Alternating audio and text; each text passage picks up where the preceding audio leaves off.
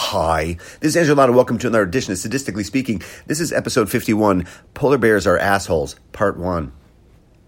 Hey, so here we are in America with a huge political divide over mandating that people do something, that is get a vaccine, because the scientists tell them to. And let me be clear as I go forward, vaccines are amazing. I think they're one of the top 5 greatest accomplishments of science, which is probably a list I should podcast on one day. But we are in the midst of a political cultural war in which science has been used as a cudgel to motivate over-research by the government, many people's minds, including my own. Actually, considering it's Fauci at the center, it's less of a cudgel and more of a small willow reed. So, what would be the best way for us to inflame the current political situation? I know. Let's bring back the climate change debate. What could go wrong? I mean, if we can make some unpopular mandates supported by science, mainly coming from a world government body, that's got to bring us together, right? Like a 1970s Coke commercial. Am I right or am I right? So this week, the United Nations International Panel on Climate Change released their latest report on the horrors about to set upon us because of climate. Good timing. Good timing. What we needed was a doomsday climate report right in the middle of the 4th wave of COVID. When are you planning the UN report on locust infestation or the World Health Organization Committee on the killing of firstborn sons? Of course, politicians in the U.S. have jumped on this report and trying to make themselves look sanctimonious and world-saving, like they're Morgan Freeman in Deep Impact. The White House and several Congress weasels have come out to explain that it is time to do something about this existential crisis, even though I'm sure most of them haven't actually looked at the report. However, I did take an hour or so to go over the report. I didn't read every word. I actually did read the last report all the way through. But it's pretty clear early on that this report is like most movie sequels. It's really just the same shit and never as exciting as the first one.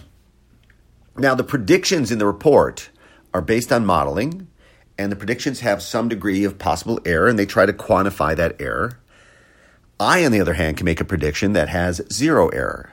The discussion of this report in most of the media and political realms will be without nuance or compromise or anything resembling a rational data-driven debate. And of course, those who don't believe that we need to drastically change our way of life in the face of this report will be labeled as climate change deniers, which is really one of the worst things you can be called. It's right up there with mouth breather or Trump supporter or Kenny G enthusiast. But what the purveyors of climate fear porn require of you is to believe not just a simple supposition, which is that the world climate is changing because of humans.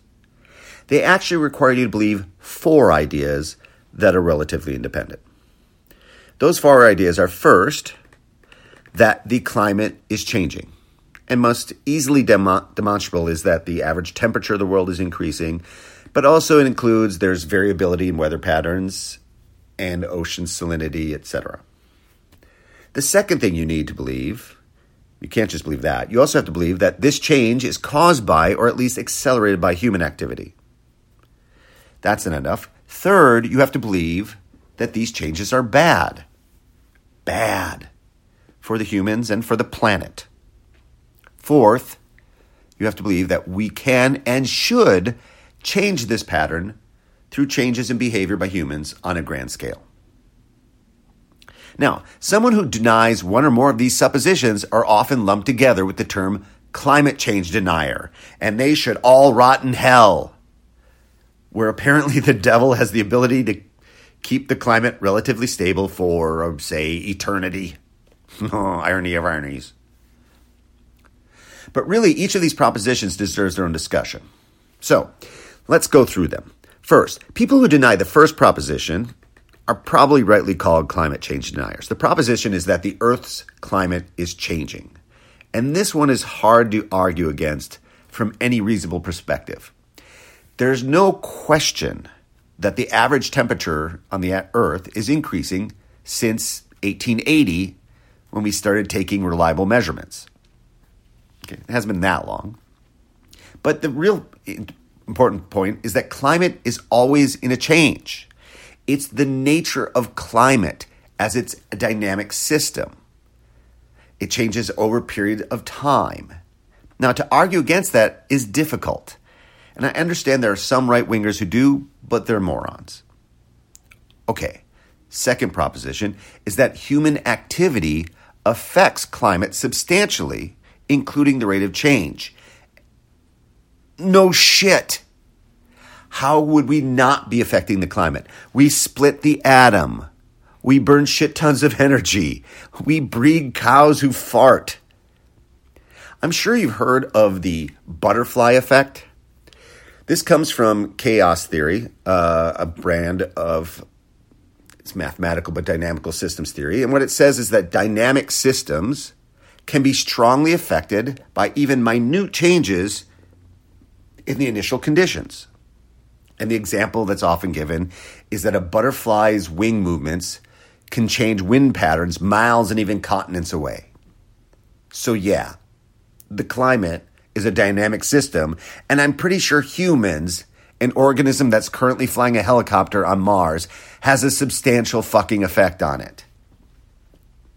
What really surprises me is how long it took the UN group to actually be definitive on it. This time they went out with a report and like, yeah, we're sure now. Like, no shit. The real fucking surprise would be if they came out and said, turns out humans have no effect on this. We do all this stuff to nothing. Now, I know some right-wingers might disagree with this, but they are morons. So, let's just agree that climate is changing and humans are part of the reason.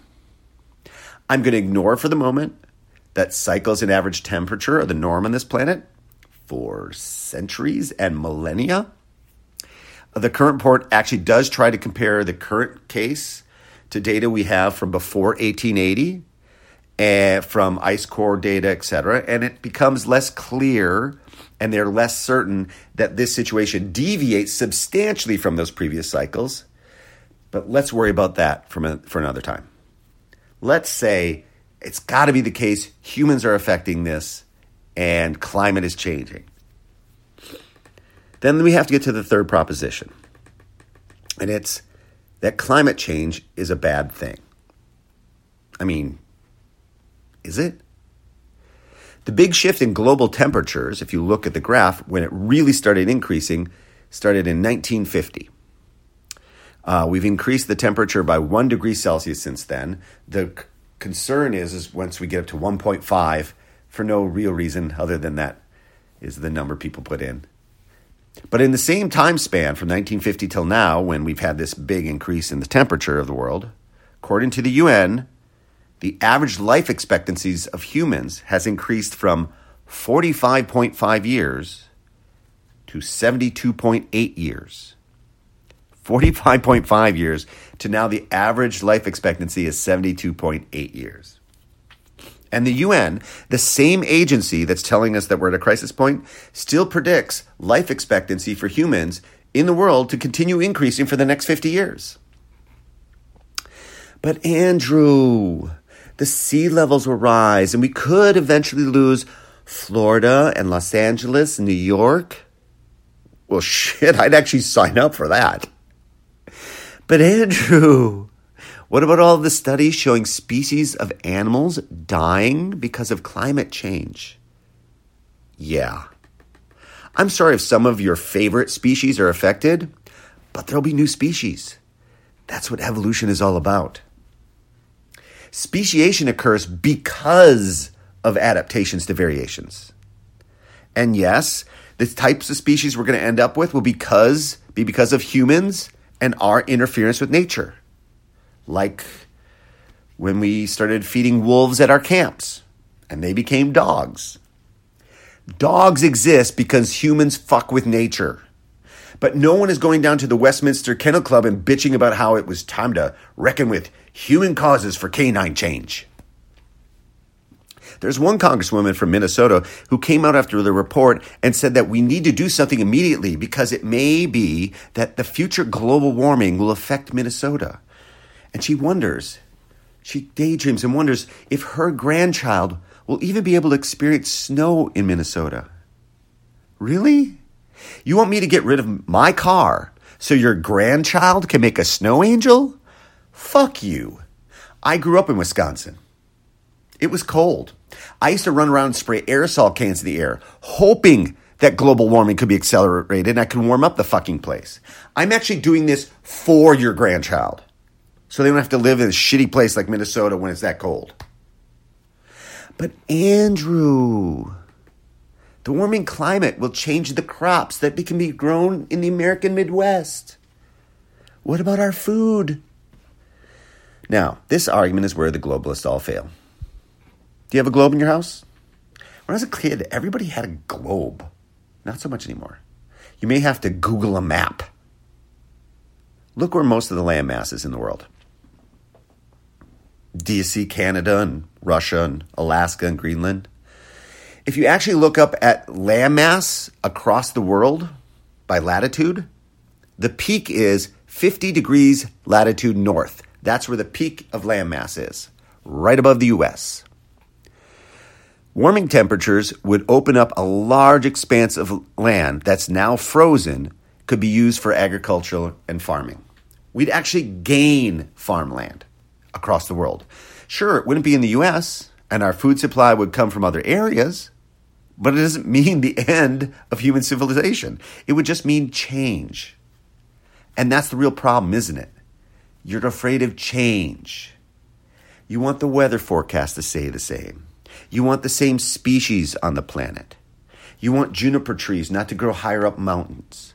You want the same economic factors in place. And you want to freeze progress to those who have already reaped the benefits. The word that scares you, climate change fucks, isn't climate, it's change. Suck it up, Buttercup. I'll talk about Proposition 4 in the next podcast. Till then, pass the tequila. Out!